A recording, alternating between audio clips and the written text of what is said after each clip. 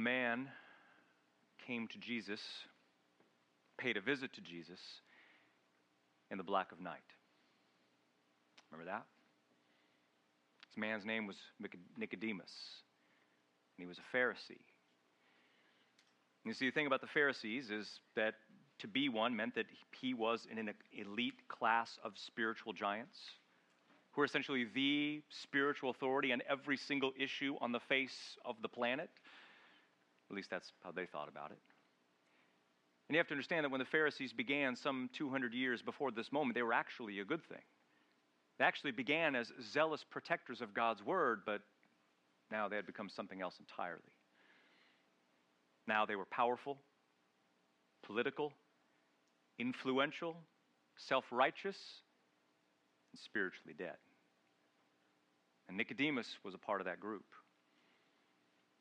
John tells us that he was a ruler of the Jews, and he was the teacher of Israel, which means this guy, what he was a quasi-celebrity. Made his living as a scholar, as a professional theologian. He was elite, he was erudite, he was educated, he was esteemed. This guy was a big deal in Israel, and every single person knew exactly who he was. And yet here he is, at night, under the cover of darkness, knocking on Christ's door. And you remember how he opened the conversation, don't you? He said, "Rabbi, we know that you have come from God as a teacher. We know this, for no one could do the signs that you do unless God were with him." Wow. Impressive. Well done, Nicodemus. Well done. You are so insightful. You are so clever. Did you figure that out on your own? What does he want here? Why begin the conversation this way? Maybe he's looking for applause and praise and a pat on the back. Maybe. But you know what I think Nicodemus is looking for? I think he's looking for validation. I think he's looking for Christ to affirm and validate his righteousness. And yet, if that's what he was looking for on this night, he was going to be totally disappointed. Because Christ completely ignores his flattery and his gushing adulation, and with his sovereign, piercing, all-seeing eyes, peers down into the very soul of this poor, deceived Pharisee and proceeds to sink his entire world. Remember what he said in direct response to what Nicodemus said? "Truly, truly, I say to you, unless one is born again, he cannot see the kingdom of God." And that word born again, that's the issue. That's the issue. Unless one is born again, he cannot see the kingdom of God. And you see that sovereign miracle of being born again, that is, understand this, that is at the very heart of the theology of John's letter. Being born again is at the very heart of the theology of John's letter. No less than 10 times in 5 chapters, John talks about this new birth, and it is so foundational to everything he says. In fact, it is so foundational to everything the Bible says about salvation. We need to take an entire sermon and talk about exactly what it means. But you understand that many people in America, they assume that because they were raised in a Christian home, that makes them a Christian. It doesn't. Many think that doing an altar call after a conference or a concert or after a sermon, that makes them a Christian. It doesn't. Many think that simply praying a prayer when they were little or asking Jesus into their heart is proof that they are saved. And that is not proof necessarily. And many just assume that because they were baptized, that surely this must mean that their salvation is authentic. And it is not proof necessarily. Because at the end of the day, what ultimately and finally determines if you actually possess salvation is if you have been born again by the living God. And you know that you're born again because the signs of being born again are just so obvious. You were dead. Now you're alive. You were blind, but now you see. And there's no mistaking that kind of transformation. And what I love about the new birth, also known as regeneration, what I love about this is not only that it displays the sovereignty of God in our salvation, which it does, and it is glorious, but also because if we get this, if we get what the new birth is, it changes everything about how we do life and church and ministry and family and evangelism and everything else. In fact, put it this way. Should we get this, should we come to grips with what the new birth is, it is the very foundation of our hope, of our holiness, of our humility, and of our happiness. I'm serious, I mean it. Should we come to grips with what the new birth is, with what regeneration is, it is the fountain of our hope, of our holiness, of our humility, and of our happiness. Therefore, that means if you're looking for any of those things this morning, hope, holiness, humility, or happiness, where it is found is in the doctrine known as being born again, regeneration. And so not to overstate it, but this sermon might be among the most important sermons I preach on salvation. And it might be among the most important sermons you ever hear on salvation. Why? Because the new birth is just so foundational to the Christian life. We get this, we get Christianity. We miss this, we endanger the church. We forfeit, sacrifice our joy, and we obscure the glory of Christ. So I'm going to preach theology this morning. I'm going to preach a biblical theology of the new birth, what it is, how it happened, why it matters, and how it has the power to transform our lives in a way that puts Jesus Christ on display. Here's where we're going. If you have notes, here's where we're going. This morning, I want you to see 8 realities. 8 realities of being born again that give you hope, that make you holy, that make you humble, and that make you happy. That's where we're going. 8 realities of being born again that make you hopeful, holy, humble, and happy. And yet, before we see one of those, we need to ask a few questions. We need to get some things under our belt. We need to come to grips with what exactly being born again actually means. And so, before we get to those realities, I've got 4 questions, 4 theological questions so that we can wrap our head around what it means to be born again. These are on your notes. Question number 1. Question number 1. What does the Apostle John say about the new birth?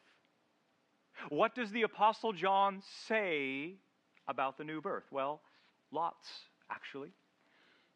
In fact, no other writer, get this, no other writer in the New Testament says more about the new birth than John does in his letter.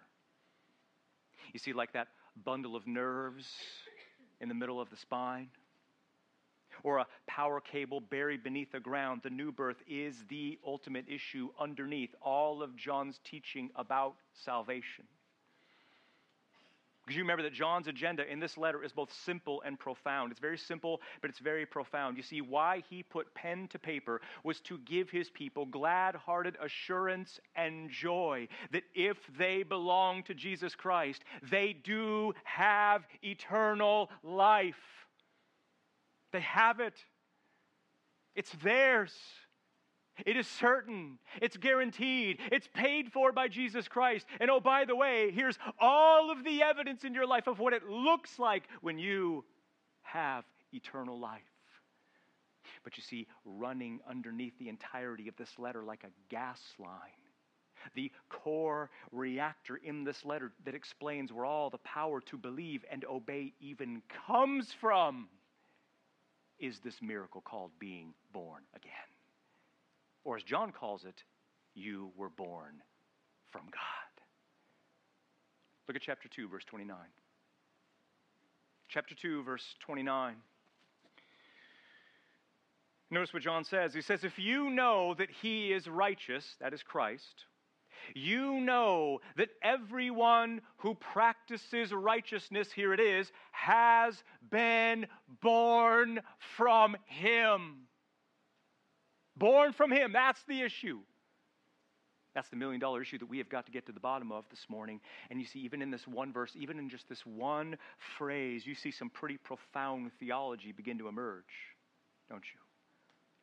For instance, you can tell that whatever being born from God means, you notice that it came before and it resulted in a righteous life. Isn't that clear in the text? I mean, John's grammar is clear and unmistakable. Doing righteous things didn't lead to our spiritual birth. Our spiritual birth resulted in and produced a righteous life, a righteous, transformed life. You see, being a righteous person is completely contingent upon being born again from God, whatever it is that means. That's important. But number two, second observation here. You can totally tell by John's language that God and God alone is the actor in the new birth, isn't he? He alone is the one who brought it about and made it a reality in our lives. Because listen very carefully to the wording. He says, you know that everyone who practices righteousness has been born from him. Do you hear that? The passive nature of the verb? The spiritual birth, whatever it is a supernatural work that God performed, not you. This happened to you and not by you. This was done for you and not because of you or anything else that you did to bring it about, which is really important because then that brings us to observation number 3. Why do you think that birth language is so unbelievably significant? I mean, what is the significance of that birth, being born language? What does that imply about the work of God that he had to perform in our souls? What does it imply? You know what it implies. It implies that we had about as much to do with our spiritual birth as we did with our physical birth, which was nothing. Which was nothing. You didn't cause that. You didn't ask for that. You didn't want that. You didn't do anything to bring that about. You and I were not even conscious beings in existence to will or want anything. Non-existence cannot will itself to be a fertilized egg in the womb, which means if the new birth is anything, it is a sovereign work of God that he alone can produce, and that's exactly what it is. So already, just even in one phrase, this thing is beginning to take shape, isn't it? How about another text? Notice chapter 3, verse 9. 1 John 3, verse 9. And notice what it is John says. He says, everyone who has been born from God, literally, does not sin or make a practice of sinning. Why? Because his seed abides in him. And he is not able to sin or to go on sinning because he has been born from God. That is a jarring verse, isn't it? If you have been born again by God, John says, you don't sin. That's what he just said. And even goes on to say that if you have been born again by God, that you are not even able to sin. John, what are you saying? How could this be? Now, don't panic. Don't misunderstand. The same apostle that said this is the same apostle who said in chapter 1, verse 9, that if we confess our sins, he is faithful to forgive us. John clearly doesn't mean that born-again people don't sin. They do. We do sin, unfortunately. But see, the issue here is that when he says that born-again people don't sin, get this now, the tense of the verb indicates habits and patterns of sin. He means a life that is dominated by sin. A life that is ruled by sin. A life that is controlled by sin. He means a life, get this now, of willful, ongoing patterns of sin that you knowingly tolerate and secretly justify. John is saying that being born from God, whatever that is, whatever that means, is so utterly transformative and devastating in its effects that it is absolutely impossible to live a life of guilt-free free indulgence in the pleasures of sin. That does not happen if you are born again from God. Isn't that what John just said? He is not even able to sin. He's not able to live in sin. And why can he not? Because he has been born from God. So whatever John means by being born from God, and he means something earth-shatteringly profound, it results inevitably in a life set free from the power of sin's control. And so I just ask you this morning, do you have a life set free from the power of sin's control? I'm not asking you, do you sin? I'm asking, is your life dominated and ruled and controlled by the power of sin? Because imperfect though you are, and struggle though you may, can you at least see something that at one time in your life God clearly intervened? And war though life may feel, there is something in you that is alive and you desire to be different. Because you think about when babies are born, they cry, they are hungry, and they want mom and dad more than anything else in the world. And you see, when you are born again, you cry and weep over your sin. You hunger for the milk of God's word, and you want God more than anything else in the universe. The question is, do you see any of that in your lives? A few more texts from John, because he loves this doctrine, and he says much about it. And you notice that we haven't even defined it yet. We haven't even defined what it means to be born from God. We're just being good detectives and gathering some theological clues, but we're going to define it in question 2. But first, take a look at chapter 4, verse 7. Chapter 4, verse 7, and notice what does John say is the evidence of being born from God? Chapter 4, verse 7, notice the evidence of being born from God. He says, "Beloved, we should love one another, because love is from God. And everyone who loves has been born from God and knows God." See the connection he makes between being born from God and love? See the connection there? Being a loving person doesn't make you born again by God. Being born again by God makes you into a loving person. Again, John hasn't defined what being born again is. He's just displaying the effects of what being born again are. And his point is, like father, like son. Children born by the God of love, love like the God who make them born, is his point. And John, he's what I like to call the apostle of bottom lines. And the bottom line is, people who don't love don't know God. His words, not mine. Final text from John. And believe me when I say that this text that you're about to see is going to stagger you. Stagger you. And it is so worth our time. Look at what John says, chapter 5, verse 1. Chapter 5, verse 1. He says, "Everyone who believes that Jesus is the Christ," notice, "has been born from God."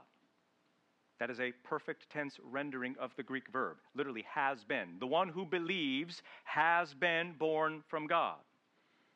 And everyone who loves the one who made him born also loves the one who has been born from him. Now, I'm going to get super technical here, but it is so worth our time. When John says that those who believe in Christ, that verb believe is present tense. Happening right now as we speak. You do believe that Jesus is the Christ. Currently happening right now. That's the state of your soul. But you see that verb, born from God, listen very carefully, is an action that happened in the past.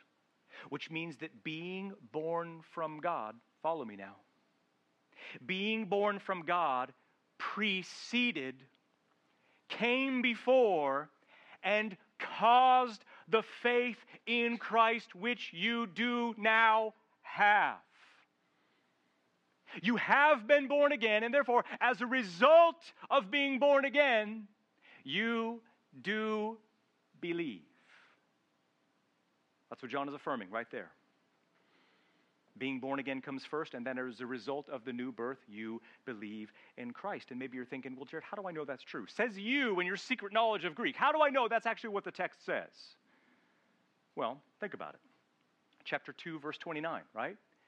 Being righteous doesn't make us born again. Being born again makes us into righteous people. Agreed? Righteousness is the result of the regenerating work of God. Do you believe that? I hope you believe that. In chapter 4, verse 7, being a loving person doesn't make us born again. Being born again makes us into loving people. Right? Righteousness or loving people is the result of the regenerating work of God. Agreed? But, you see, that the point is, it's the exact same grammatical construction in chapter 5, verse 1. It's exactly the same. It's exactly the same. Therefore, if we're going to be consistent, and we're going to let the text speak for itself, then we have to be willing to concede that just as we did not love first and then be born again, just as we were not righteous first and then be born again, so we did not believe first and then be born again. Rather, the grammar, John's grammar tells us beyond the shadow of a doubt that we were born again first. And then as a result of being born again, we were able to believe, which means even the faith that we placed in Christ was a gift from God Himself. You understand, we were never going to do that on our own.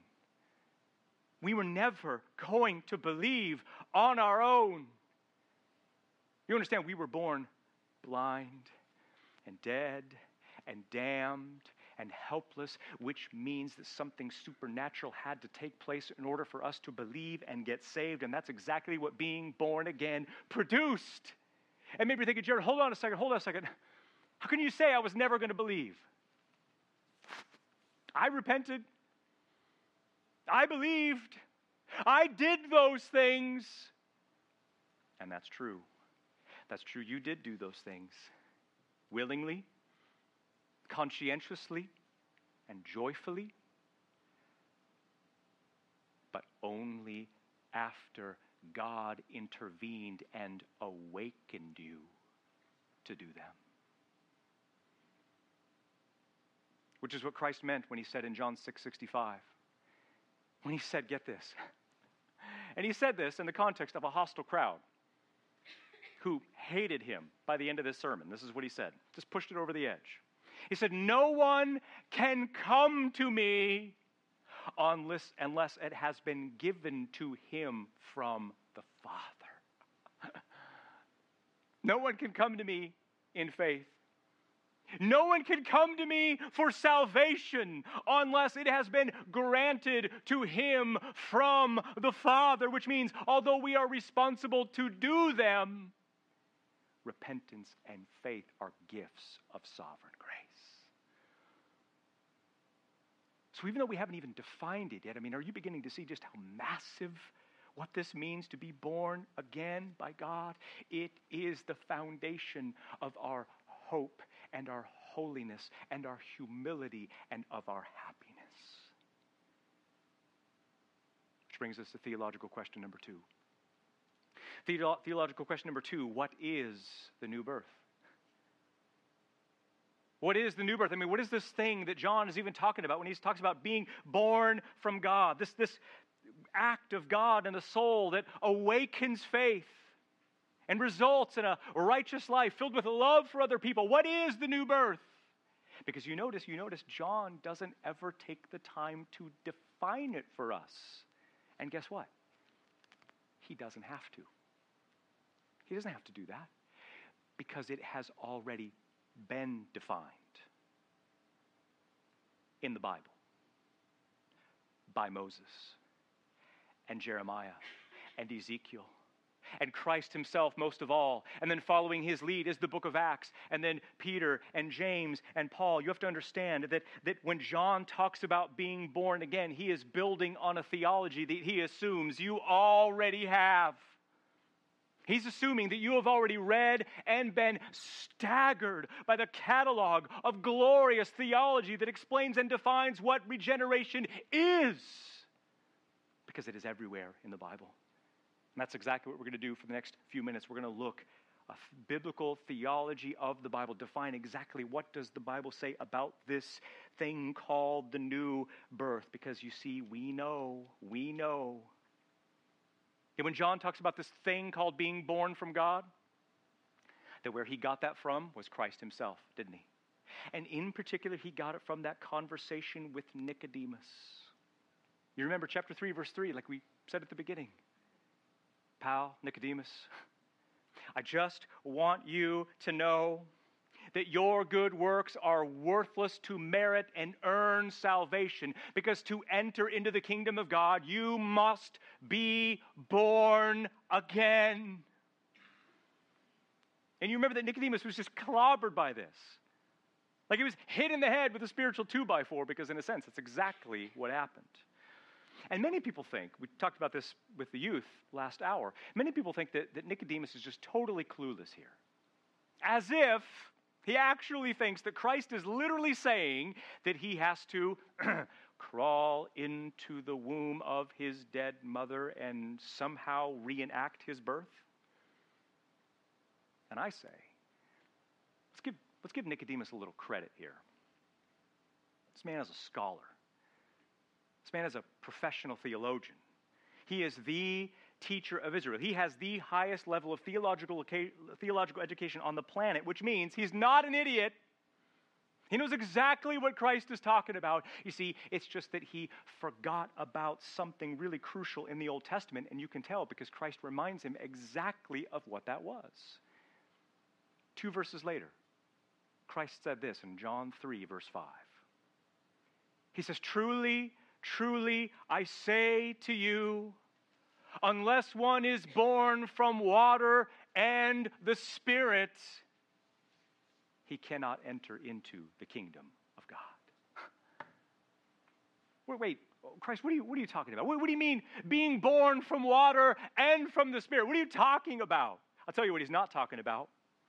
This is not the waters of baptism, but the waters of purification. And this is not the human spirit, this is the Holy Spirit. And you see, what I think we need to do is we need to look for somewhere in the Old Testament where those two concepts occur together, waters of purification and the Holy Spirit, because I believe that Christ is appealing to something in the Old Testament that Nicodemus would have, or at the very least should have understood. And sure enough, there is a place where both of those occur. And it is Ezekiel 36, 25 through 27. Turn there if you wish. If not, either way, I'm going. Ezekiel 36, 25 through 27. Listen closely for water and the Spirit. This is God's promise of what he was going to do in the future for his people. Here it is.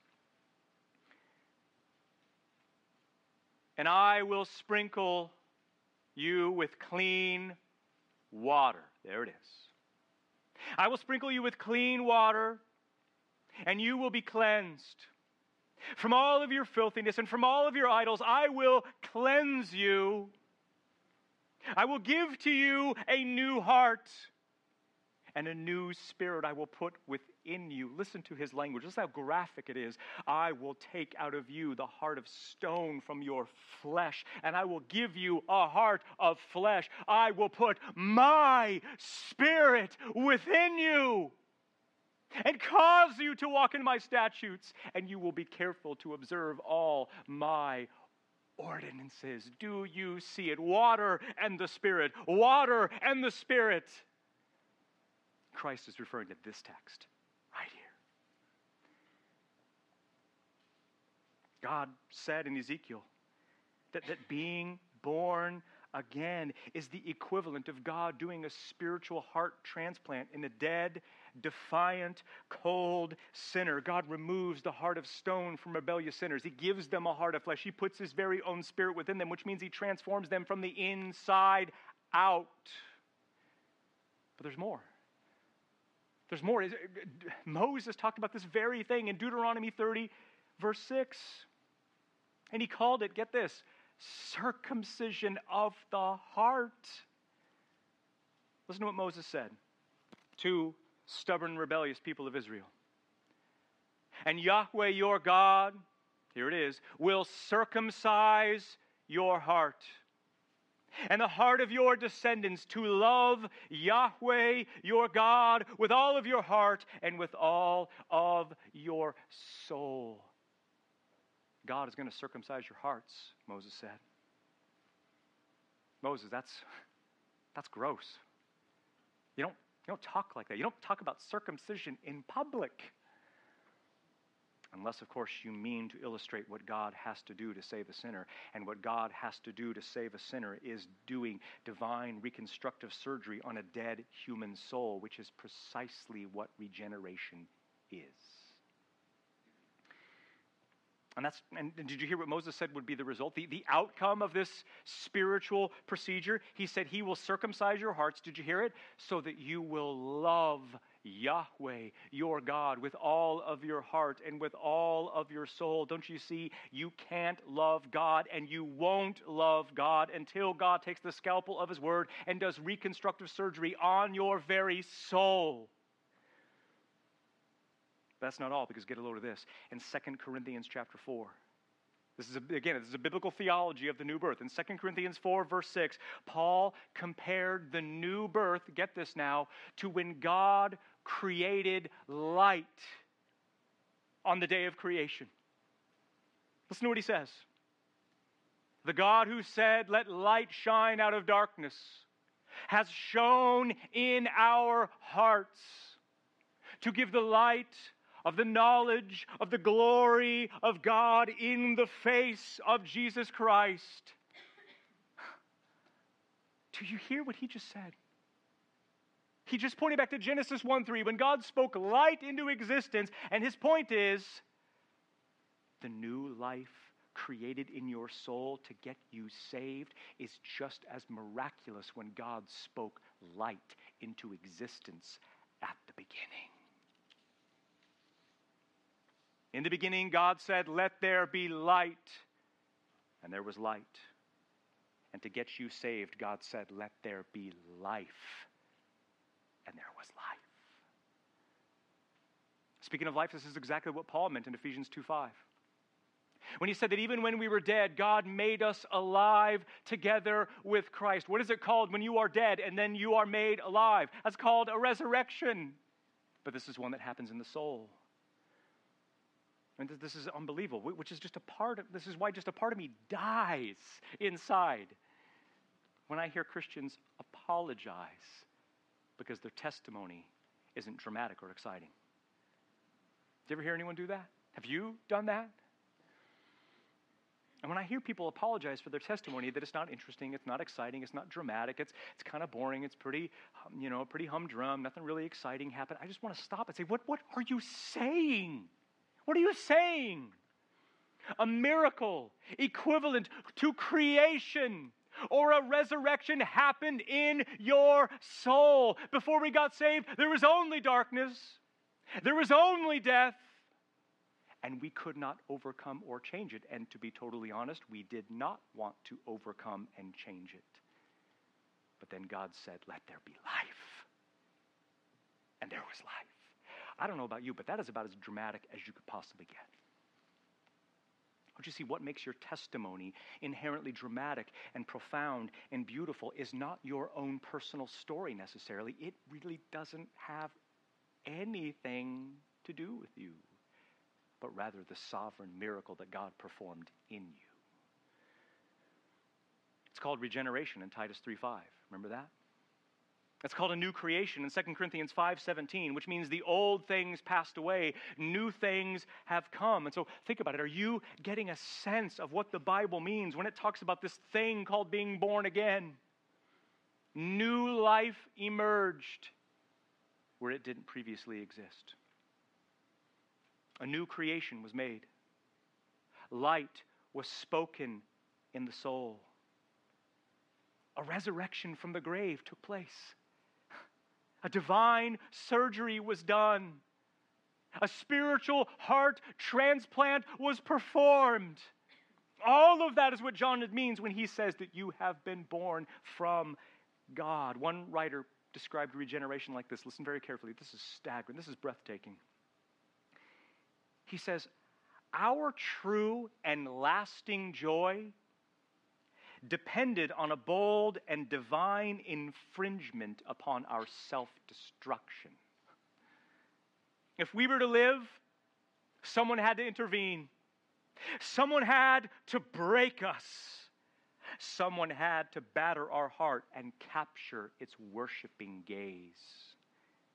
We needed to be ravished, set free from our idols by an unmatched beauty. We didn't need a list of practical solutions to get our lives in order. We needed a loving God to come and invade the chaos. That's exactly what regeneration is. A divine infringement upon our self-destruction. An intervention to break us and to batter our hearts and capture its worshiping gaze, to be set free from our idols by an unmatched beauty. Don't you see what the new birth is? Listen carefully. What it is a miracle.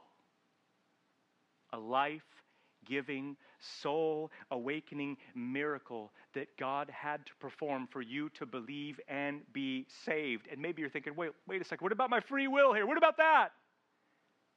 To which I reply, regeneration is not the removal of the ability to choose.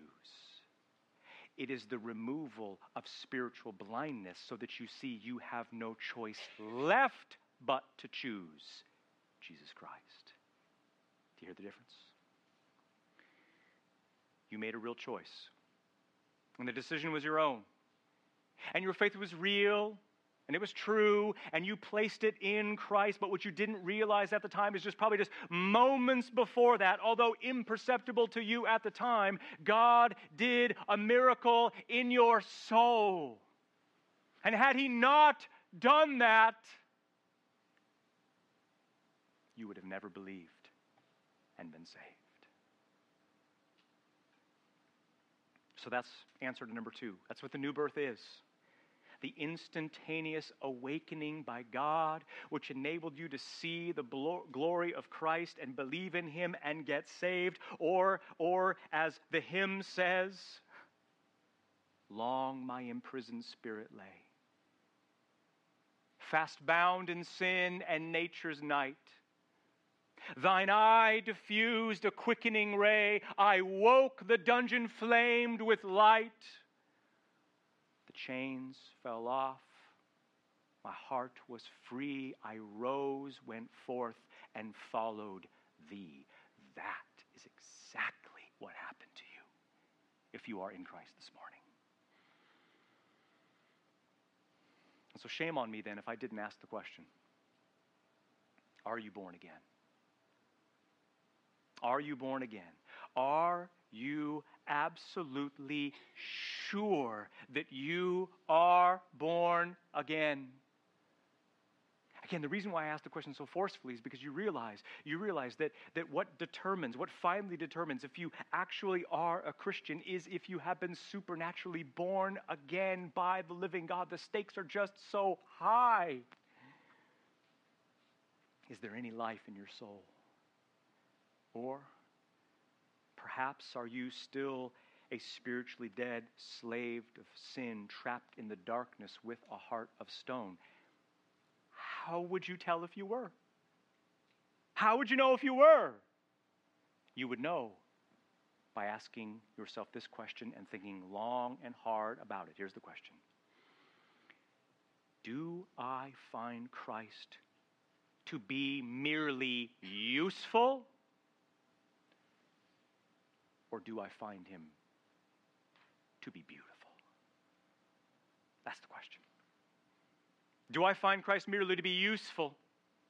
He is a means to my own gain. He is a means to a greater end than himself. Or do you find him to be beautiful? In other words, is he a treasure to you? Is he appealing to you? Is he enticing to you? Or do you actually believe that he kind of gets in the way of what you think will make you happy?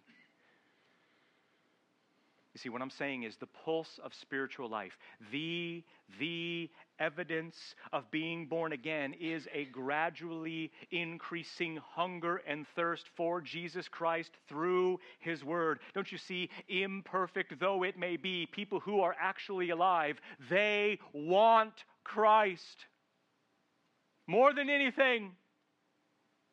And when they don't want him, they want to want him. So that's the question. Are you living or are you dead?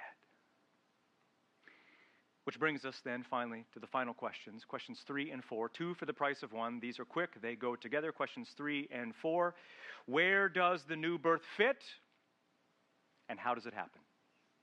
Where does the new birth fit and how does it happen? And by fit, I simply mean this. Listen very carefully. When I say how does the new birth fit, I mean out of all the things that the Father had to do to save us and give us eternal life, where does regeneration fit on the timeline of events? What happened when and in what order to save us from eternal woe and despair? That's the question. That's the question. This is a really important question because depending on where you put regeneration in the timeline of events determines whether your faith is man-centered or whether it is God-centered. Whether your faith exalts man and puts him on display or whether your faith exalts God and puts him on display. So let's start at the outside. Let's work our way in, shall we? On this side over here, in eternity past, when nothing existed except God, you have unconditional election. When God singled us out and selected us for salvation in eternity past and then gave us to his Son. That's the very first thing that happened to get us saved. It was God's sovereign initiative and choice. That's over here on this side. That is election. But you see over here on this end, on the other side of things, is what's known as glorification, right? When Jesus Christ raises us from the dead and gives us sinless, redeemed bodies, never to sin and never to die again. Those are the two goalposts of our salvation. Unconditional election over here, glorification over here, and on the 50-yard line, as it were, is the sin-bearing substitution of Christ. The death of Christ where he bought with his blood all of the salvation blessings predestined for us by God before time began. So here's what we have. We've got election over here. We've got glorification over here. We've got substitution in the middle. The question is, how do we get access to the treasure of salvation predestined by the Father and purchased by the Son? How do we get what Jesus paid for is the question. How do we get it transferred to our bankrupt spiritual bank account? And you know the answer. You know exactly what it is. The answer is by faith, right? We get undeserving, privileged access to the treasure of salvation by faith in Jesus Christ alone. Agreed? Aha. But you see. How did you come to believe? How did you come to believe? Was that your own idea? Did that faith, belief originate ultimately from you? Or were there other powers or influences at work in your salvation? Because you see, what if our spiritual condition before we got saved was so devastating that on our own we were never going to turn to Christ? What if we were dead, spiritually speaking? What if we were blind, spiritually speaking? What if something as seemingly simple as believing in Jesus would have been impossible for us had not a miracle been performed in us first? See, that's what regeneration is. That's exactly where it fits on the list. In the timeline of events to get us saved, it is that which awakened faith in the first place, which, if you think about it, that fits all of our experiences, doesn't it? That fits all of our personal stories of conversion. You think about it. You were listening to a sermon. You were reading the Bible. Someone was explaining the gospel to you. And all of a sudden, what was previously boring or offensive to you, all of a sudden became the greatest news in the world. All of a sudden, the dots connected. And all of a sudden, the gospel not only made sense, but it was the greatest news in the universe. In a moment, your eyes were open to the terrors of hell, and the poison of sin, and the beauty of Christ. All of a sudden, your heart was awakened to the humanly incurable corruption of the human soul, and your eyes were open to the matchless supremacy of Jesus Christ. My question is, what happened to you? What changed in you? What was the difference from one moment to the next? I'll tell you what it was. It wasn't you. It's the moments before you repented and believed, God did a miracle in your soul that enabled you to repent and believe. Which brings us to the final question. How does the new birth actually happen? I mean, how does this work? Because you understand, if the new birth is something that only God can do, and it is, and if our repentance and faith come as a result of our regeneration, which they do, then we have to ask, well, how does this actually work? We put it this way. What is the means, the instrument that God uses to awaken a sinner from spiritual death? How does he do that? What is the means? And I'll tell you what the means is. The means God uses, listen very carefully, the means God uses to awaken a sinner from death is his word preached through human mouths. That's what it is. That's the means. That's the instrument that he uses to awaken sinners from the dead. There's not another way. There's not another way. The dead get awakened, raised through the proclamation of the Scriptures to perishing people. It's 1 Peter 1:23. It's in your notes. This is incredible. He says, you have been born again. Notice his language. You have been born again, not from perishable seed, but from imperishable.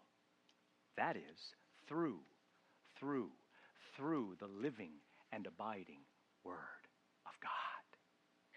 And this was the word which was preached to you. Acts 16, remember what happened there?